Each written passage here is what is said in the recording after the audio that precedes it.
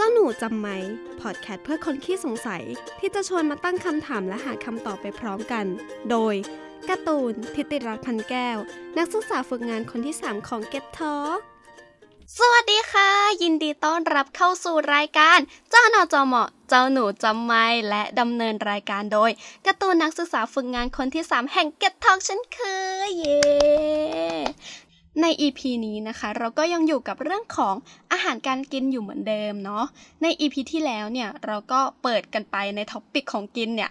ด้วยข้าวเหนียวกับความง่วงนั่นเองนะคะว่าที่จริงแล้วเนี่ยเราง่วงจริงหรือว่าแค่คิดไปเองกันแน่นะคะ EP 25 นี้ก็จะพามาดูความย้อนแย้งของอาหารชนิดหนึ่งกันเนาะคงงงกันว่า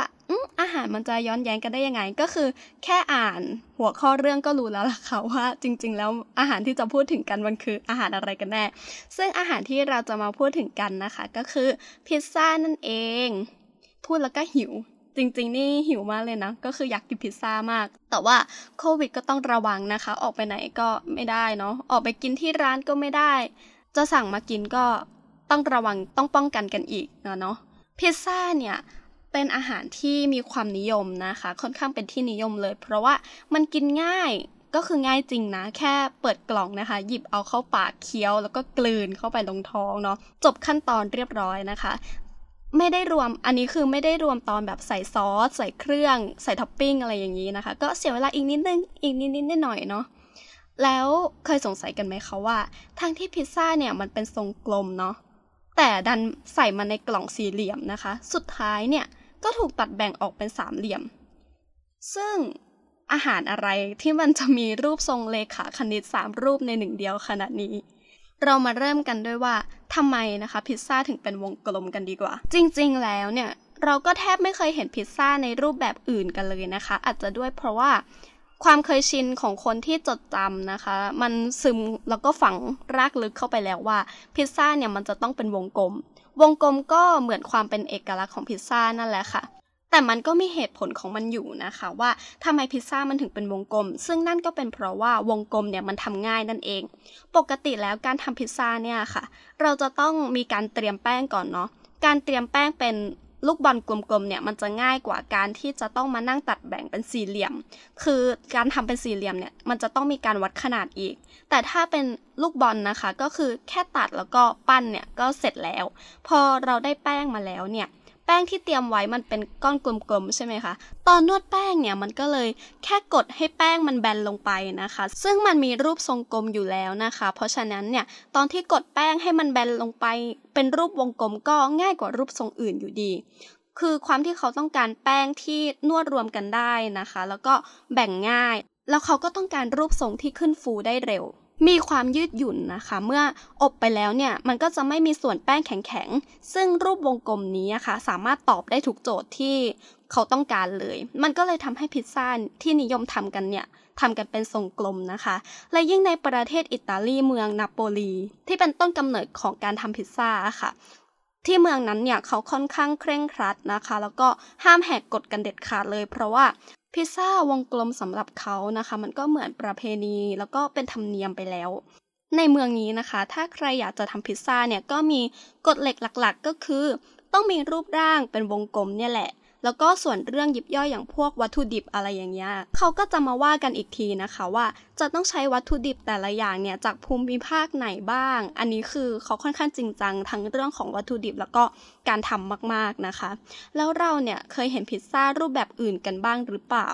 จริงๆมันก็มีนะคะเท่าที่เห็นเนี่ยนอกเหนือจากรูปทรงวงกลมก็จะเป็นรูปทรงของสี่เหลี่ยมเนี่ยแหละที่เขาทำกันเนาะพิซซ่าสี่เหลี่ยมนี้นะคะเขาเรียกว่าซิลิเซียนสไตล์นั่นเองวิธีการทำเนี่ยจะต่างจากทรงกลมประมาณนึงแหละตั้งแต่ในเรื่องของการจัดปริมาณแป้งนะคะซึ่งเขาจะเอาแป้งที่เตรียมไว้นะคะใส่ลงไปในถาดที่เป็นรูปทรงสี่เหลี่ยมจากนั้นเนี่ยก็จะเอาเข้าไปอบเลยไม่ต้องมายืดแป้งนะคะเหมือนรูปทรงวงกลมแต่ใดๆก็แล้วแต่ค่ะทรงกลมมันก็ง่ายกว่าอยู่ดีเนาะแล้วก็ได้อรรถรสตอนกินมากกว่าด้วย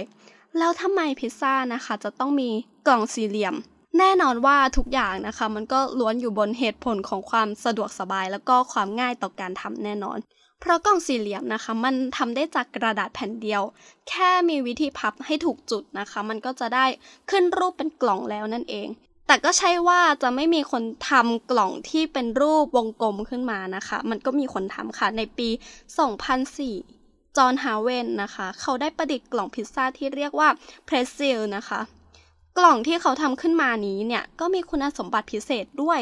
ซึ่งมันเป็นการดักจับไขมันนะคะแล้วก็ดักจับได้ดีกว่ากล่องประเภทสี่เหลี่ยมนะคะและการทำกล่องทรงกลมนี้ค่ะยังทำให้พิซซ่าไม่เคลื่อนไปมาระหว่างขนส่งด้วย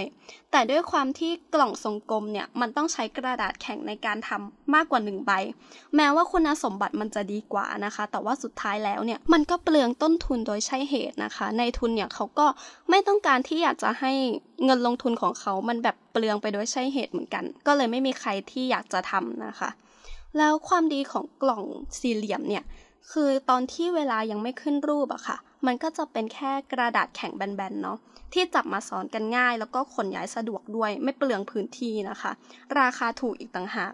แล้วก็ถึงจะเป็นตอนที่ขึ้นรูปแล้วเนี่ยกล่องมันก็จะมีด้านที่เท่ากันทั้งหมดก็ทำให้เอาพิซซ่ามาวางซ้อนกันได้ง่ายด้วยเพื่อการขนส่งนะคะต่างจากแบบกลมเพราะว่าคิดสภาพอะค่ะเอาแบบกลมมาวางซ้อนกันมันก็ลำบากเนาะโครงเคลงแถมแบบมันยังเปลืองพื้นที่ด้วยเวลาขนส่งนะคะแทนที่จะสามารถบรรจุได้เยอะขึ้นกลับกลายเป็นว่าต้องมาเปลืองพื้นที่เพราะว่าเป็นรูปทรงกลมนี้เพราะฉะนั้นเนี่ยกล่องสี่เหลี่ยมนะคะก็ค่อนข้างที่จะตอบโจทย์ที่สุดแล้วทำไมนะคะจะต้องตัดแบ่งพิซซ่าเป็นทรงสามเหลี่ยมด้วยอันนี้จริงๆคำตอบมันก็เกี่ยวเนื่องจากคำถามแรกอยู่ประมาณนึงเลยนะคะคือมันก็เกี่ยวข้องกันนั่นแหละการที่พิซซ่าเป็นทรงกลมนะคะนั่นแหละคือเหตุผลการที่จะตัดแบ่งวงกลมออกเป็นชิ้นๆให้เท่ากันได้เนี่ยมันก็มีแต่การที่แบ่งแบบสามเหลี่ยมเท่านั้นค่ะมองง่ายๆเนี่ยเวลาที่เราเห็นแผนภูมิวงกลมก็จะเห็นว่าตอนแบ่งค่าเฉลี่ยแบบสัดส่วนต่างๆเราจะใช้สามเหลี่ยมแทนเข้าไปในวงกลมเหมือนกันนะคะ